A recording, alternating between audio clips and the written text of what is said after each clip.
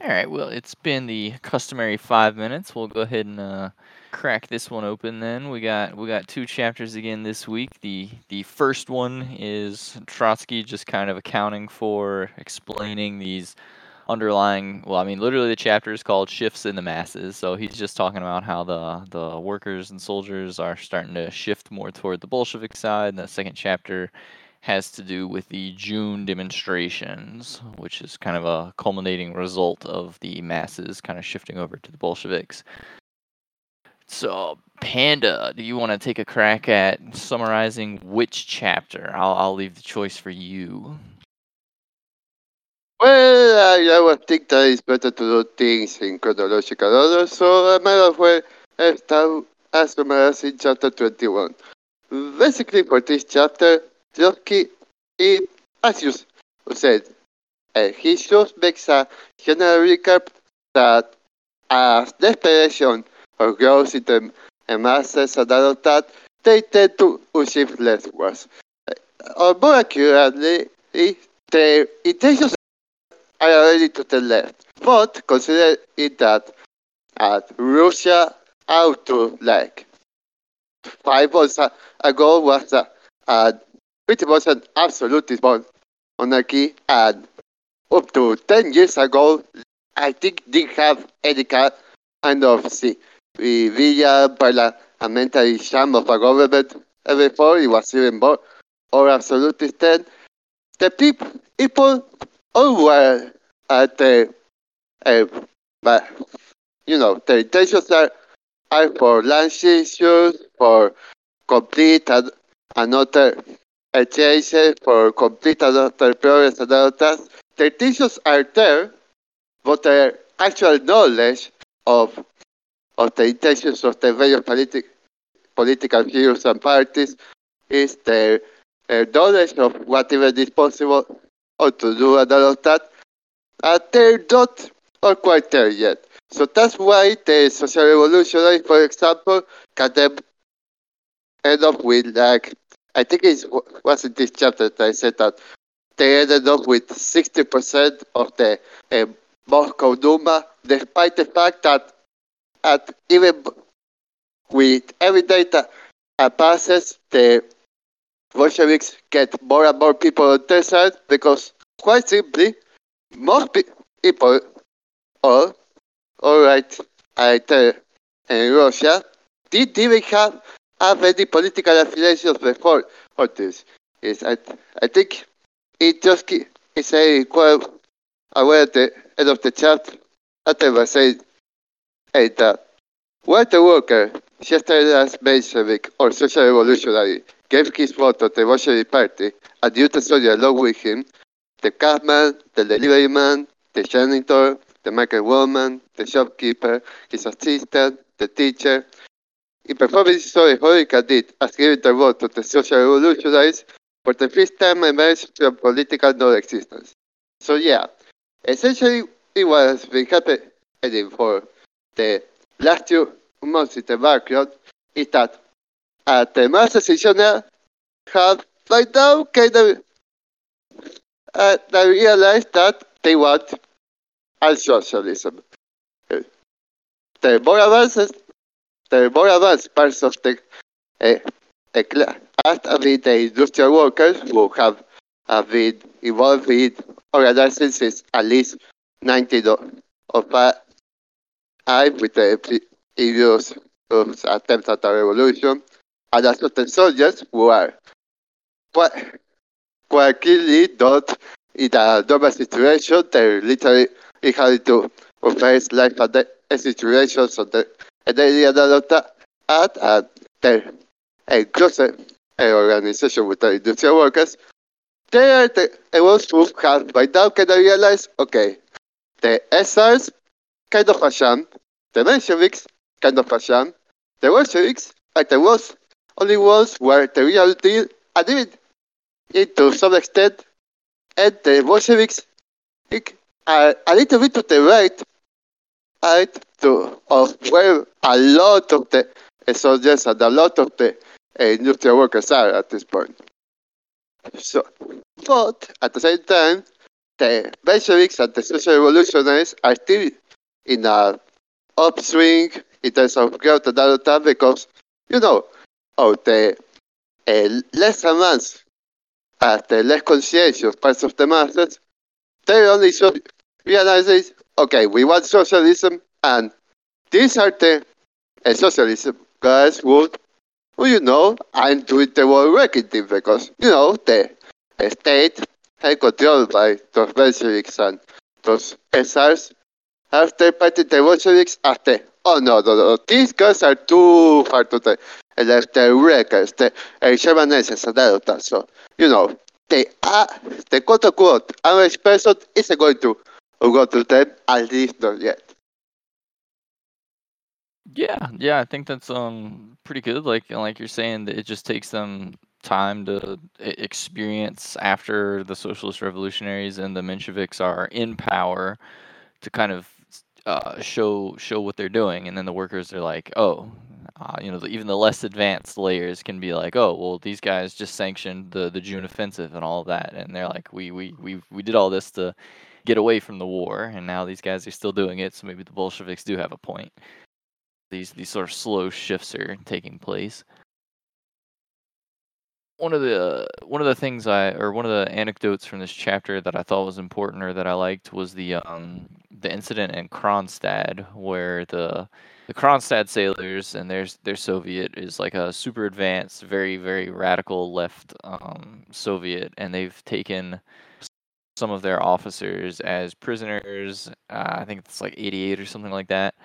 And so they've got them locked up, and the incident specifically is that the Kronstadt Soviet has declared its complete independence. They're like, nope, we're not a part of this two-power provisional government Soviet system. We are ruled by our Soviet. And I think they did this like earlier on, and so later on, the provisional government in Kronstadt is like, okay, actually, we're gonna respect the provisional government's authority. We're gonna do that, and the Kronstadt Soviet replies, and they're like, that's your opinion, man. We're gonna keep doing our own thing.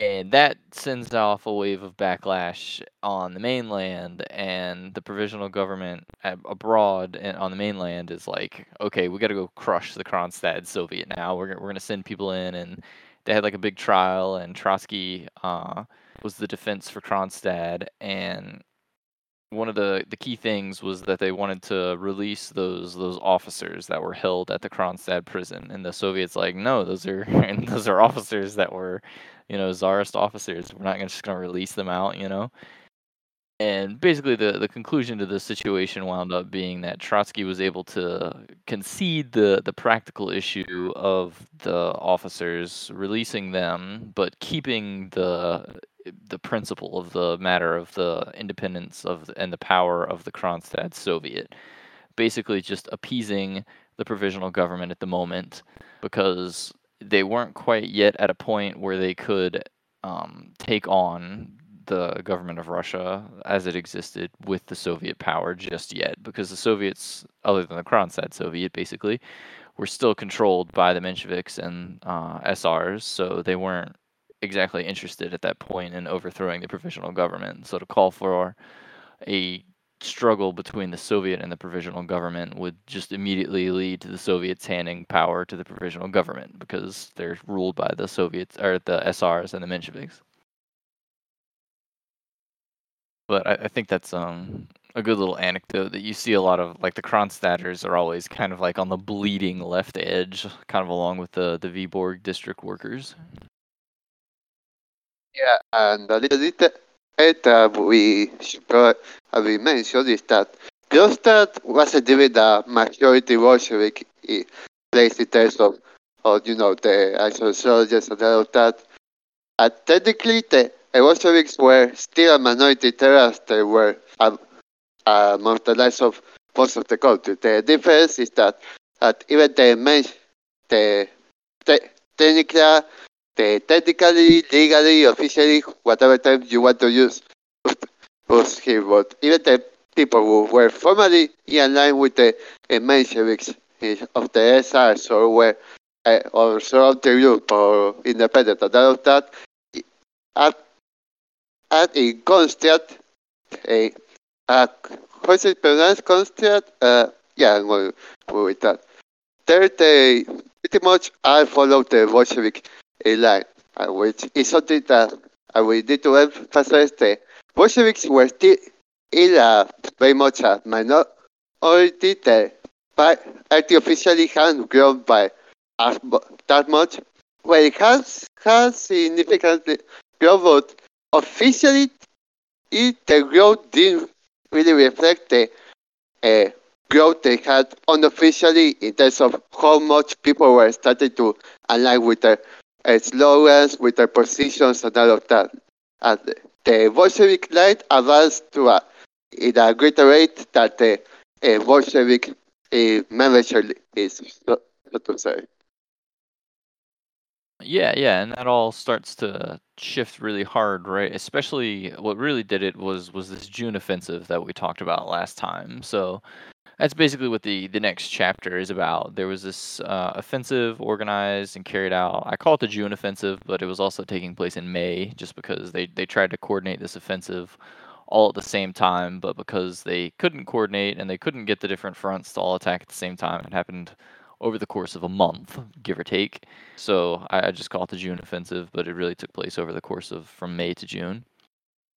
So after the June offensive, the masses, soldiers and workers are incensed. They're like, "Yo, we gotta do something about this." So they plan on having a mass demonstration in the capital.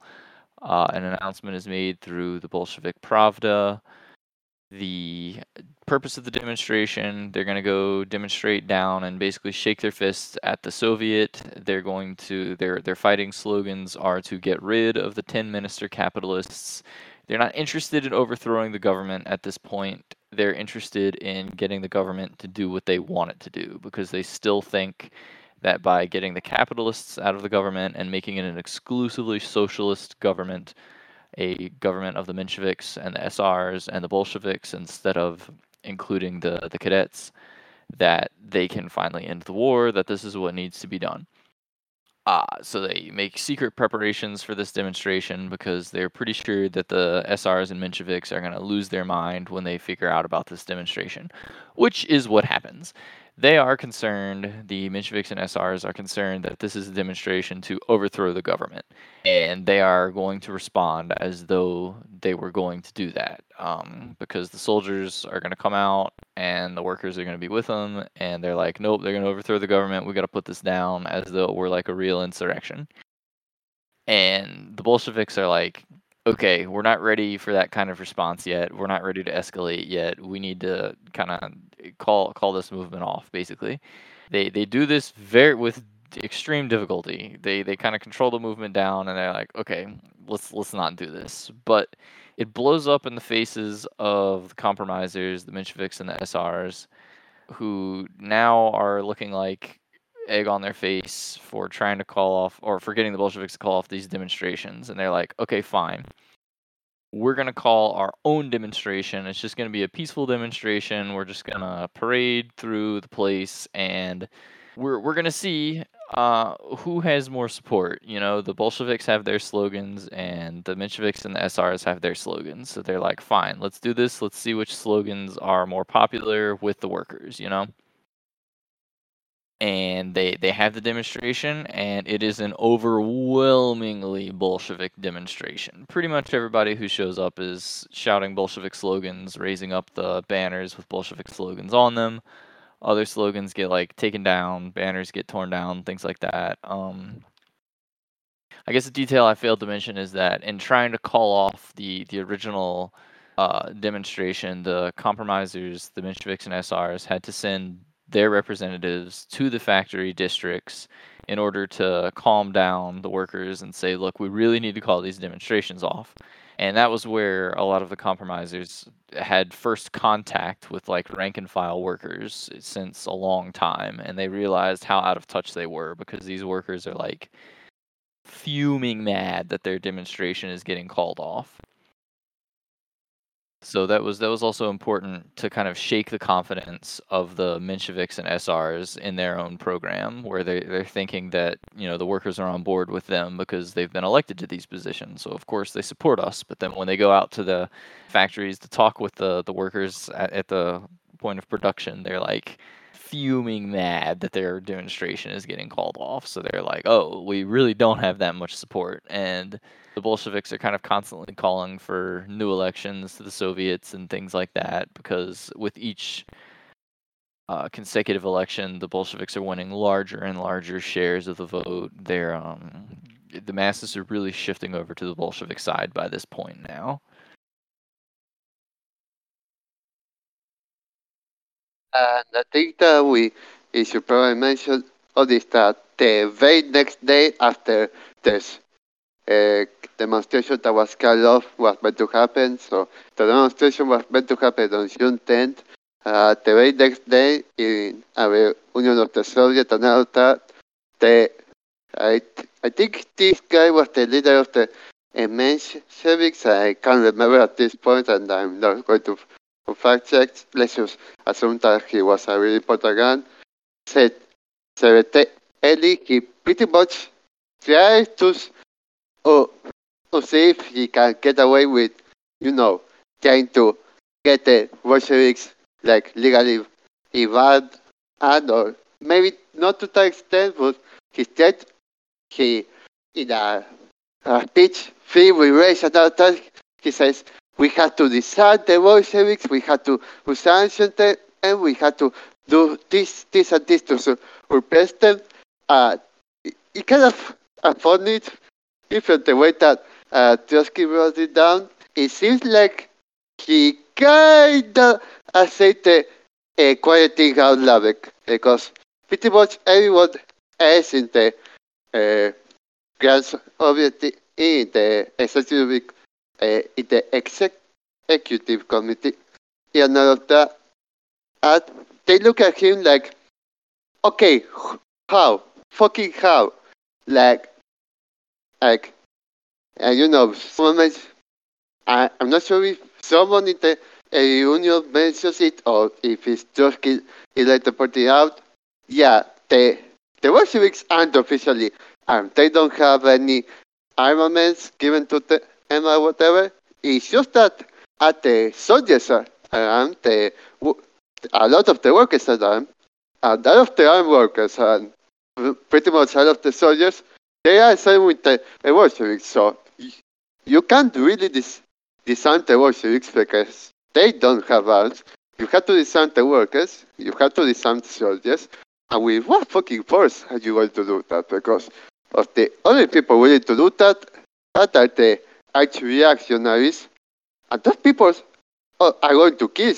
He said, Eli, they're going to kill at the Mensheviks, they're going to kill at the SRs because of, to them, that kind of social democrat, as limp as it might seem into us, they're still way too fucking radical to them.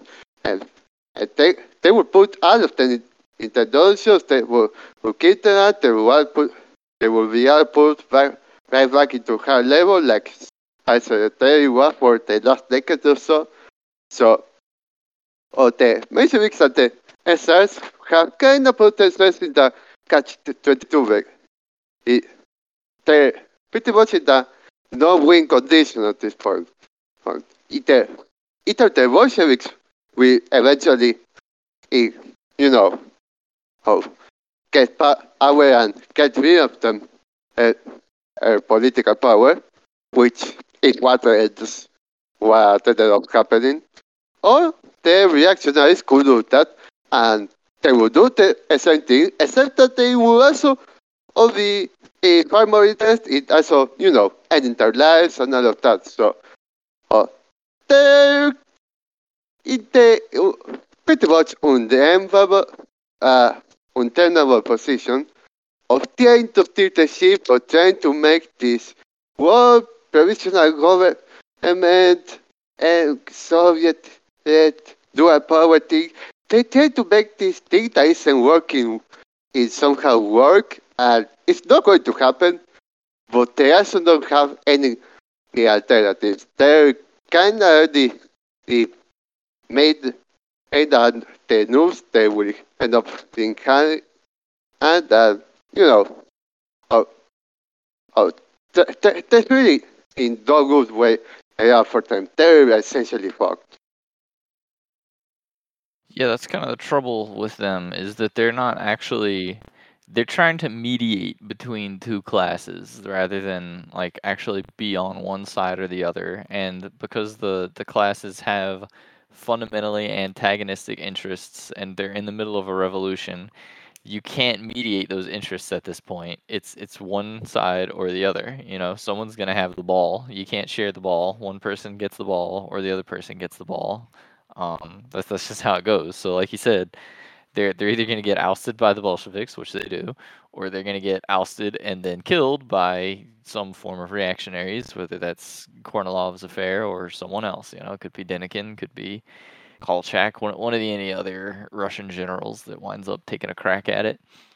It's a pretty unenviable position. I don't recommend it. You should probably choose your side at one point or another.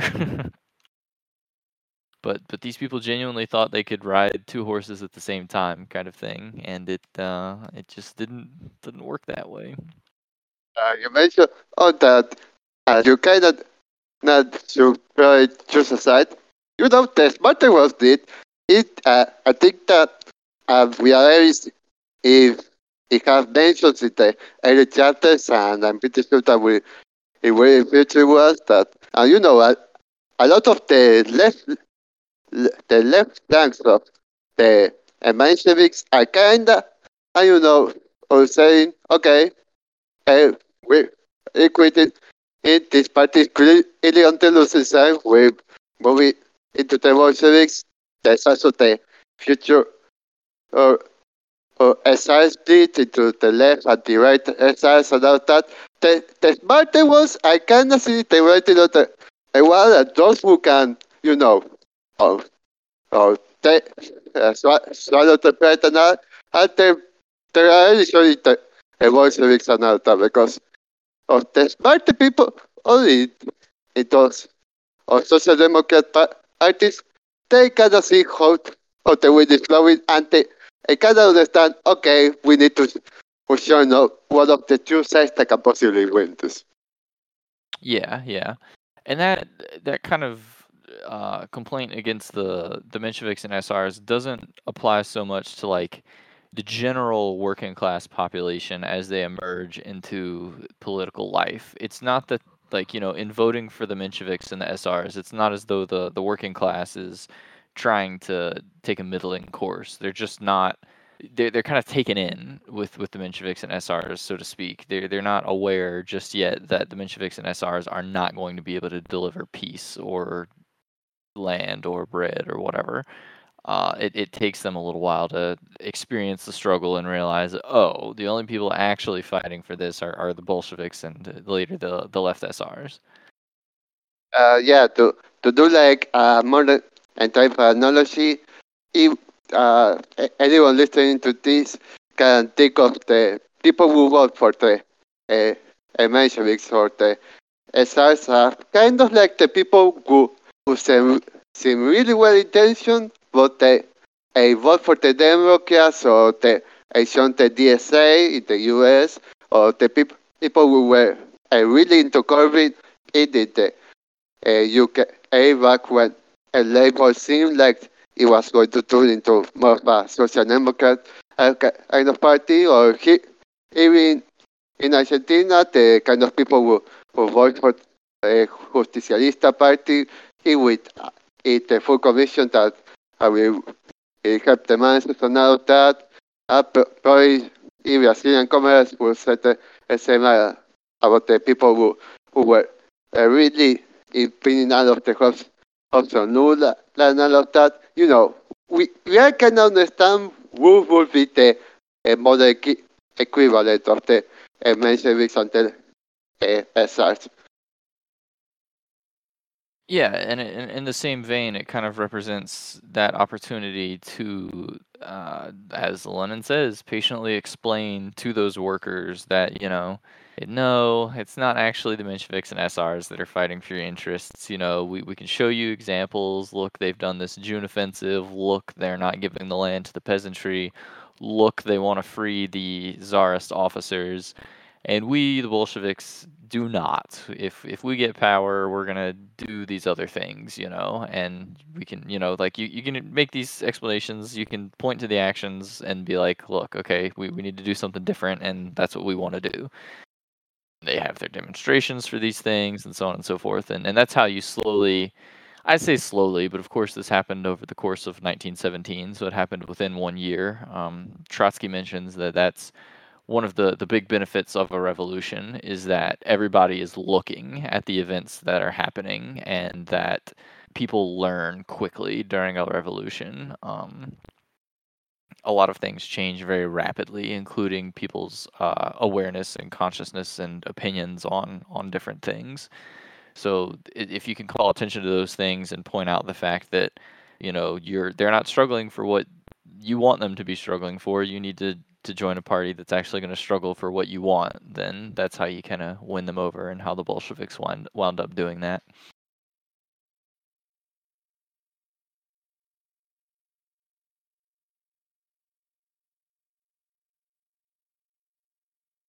But let's see, I'm looking back through the chapter. I'm not sure there's anything else I wanted to bring up from this one, or these two either.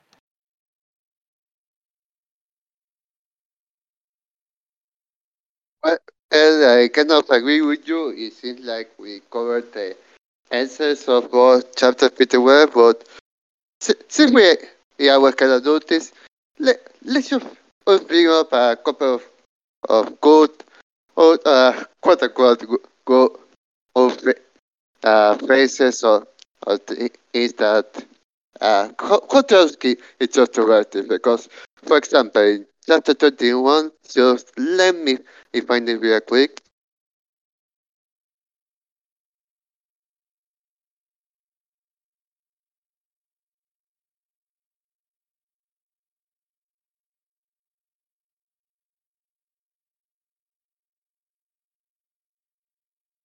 Okay, so let's read this one paragraph from chapter 21 and see if you uh, see the same thing that I noticed. The peaceful settlement of the conflict left the bourgeois press completely beside themselves. There's anarchy in the fortress, the Constantines are printing their own money, fantastic specimens of it were reproduced in the papers. They are plundered state property, the women are nationalized, robberies and junket orgies are in progress. The sellers, so proud of the austere order, doubled their horny feast already into his papers, which in millions of copies were distributed slanted against to all of Russia. Ah, Now, yeah, the horny fists, yeah. yeah, I was about to say, I'm not sure if English had already kind of taken that meaning for the word horny, but yeah, horny fits like the very next sentence after talking about how there were charges against the sailors for doing orgies and all of that. Kind of kind of pressing. Yeah, that's kind of amusing. Yeah, obviously that's not what Trotsky means. But that's pretty funny. Yeah. I assume he meant like horn, like how an orc or another fantasy creature would have a horn fist. To say that it was intimidating and all of that, but it reads it reads differently in the words.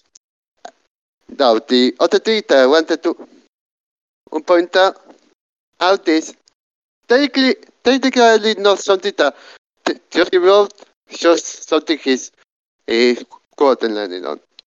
At the end, at the end of the last paragraph in chapter 22, he says, on the 25th, Lenin writes, This universal warcry of hate and rage against the Bolsheviks is a common complaint of cadets, social revolutionaries, and Mensheviks against their own leaders. They are in a majority. They are the government. They are together in a bloc, and they see that nothing comes of it. What can they do but rage against the Bolsheviks? Now, this is not something inherently funny, but to me, it's just like a lady doing the very fancy, very eloquent, very in the beginning of the 20th century of, she was posting in a chat and reaching in meme with the Bolsheviks as the chat and the SRs, the cadets and the Bolsheviks intervention. I just imagine it like a, a Twitter post, the a chat Rorschach, a Bolshevik, the right saying, you are in the government, and you can't do anything about me, and, at the reaching Rorschach, at the start, the cadets and the Bolsheviks just raging about it. The Bolsheviks are essentially a, a schoolyard bully who has eaten all of their lunches, and they can't do anything about it. It's really amusing. Yeah, it's some grade A trolling by Lenin right there. I looking back over some of the stuff you were bringing up, there was something from chapter 21 that was also pretty interesting too.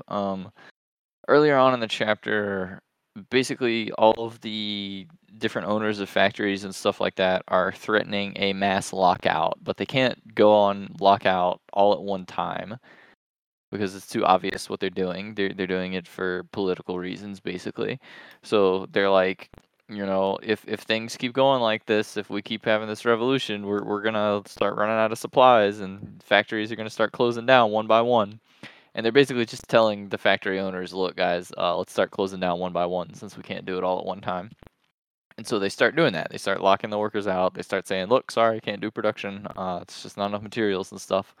And the Soviets start investigating, and they're like, "What are you talking about? There's all this stuff over here. There's actually no need to close these factories down." So a lot of factories got reopened, but the provisional government and the Soviet was kind of compelled to take control of certain sectors of industry and regulate production and control things and set prices and wages and so on and so forth.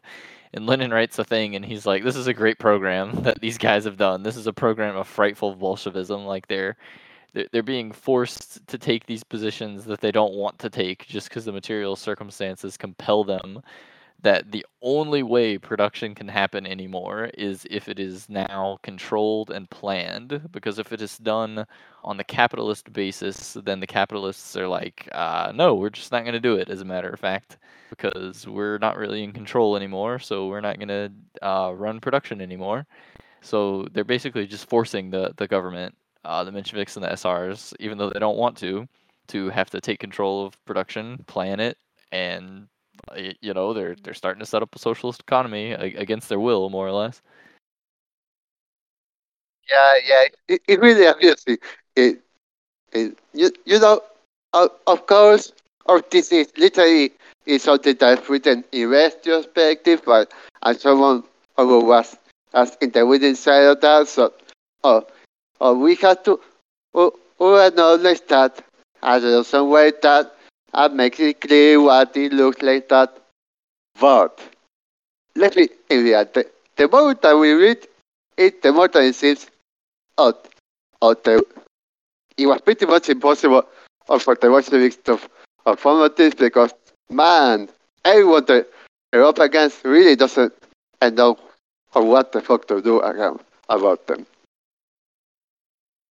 Yeah, it's gonna make the next kind of section interesting because the question starts being, and Trotsky raises it explicitly. He's like, in July, all the masses are starting to come over to the Bolsheviks.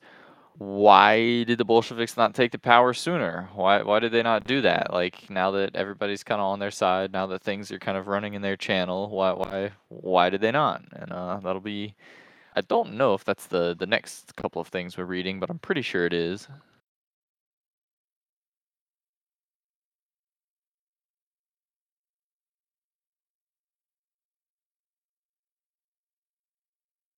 Oh, actually, that's really funny. The next thing is the conclusion, so that's the end of Volume 1. We'll do the appendices next, but anyway. Yeah. Okay, seeing as we're pretty much done with chapter 21 and 22, I was going to ask about that. So, next week, it will be conclusion and the word appendix things, right? Well, next week will be fall break, so everybody has time to Yeah. catch up, but, you know. Yeah, let me take a Okay. look at that length. Okay, so the next time that we have attack and all of that, it will be just closing off volume 1, right?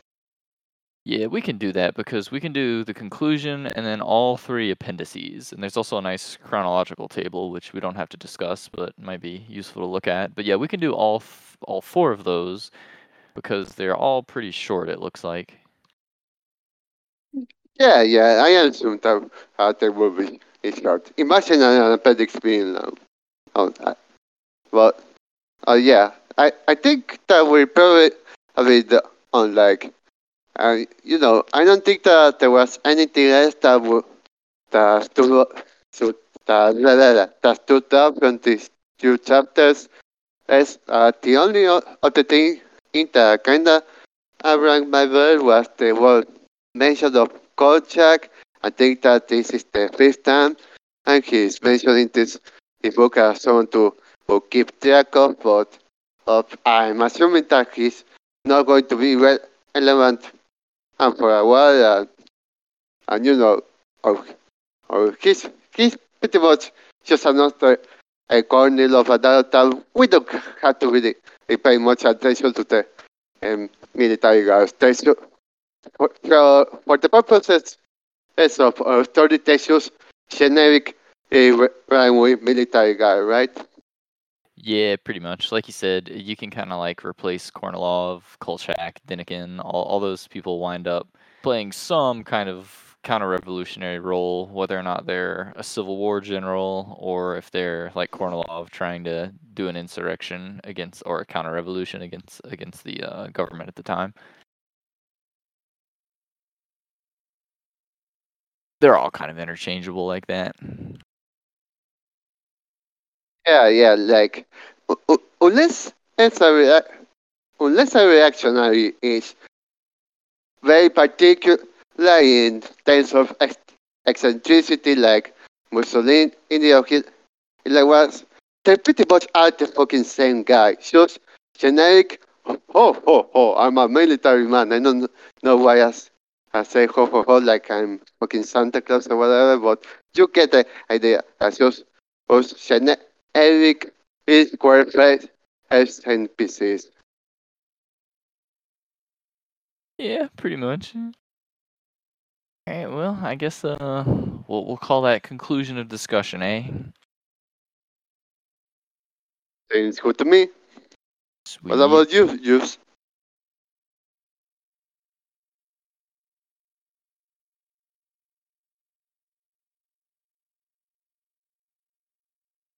Well, take care, everybody. I think our comrade fell asleep. Just a little. I think No, who had to. no, I'm good. Yeah, it was a good discussion. Thanks for letting me listen in. Yeah. As I frantically hit my phone, I'm like, no, I'm here. That was a good discussion. Thanks for letting me listen in, guys. Yeah, no worries. Take care. Okay, that was good. Just a little thing in Raleigh, but I'm pretty sure that there's no real chance of me missing the capital discussion tomorrow. Sadly, I would have liked the excuse, but there's a potential possibility that I might not contribute much because I might have to be on a call at the same time as I'm participating. Just letting you know beforehand. Yeah, no worries. That's cool. Okay, that's have a good uh, 24 hours before we have to do that shit. Word.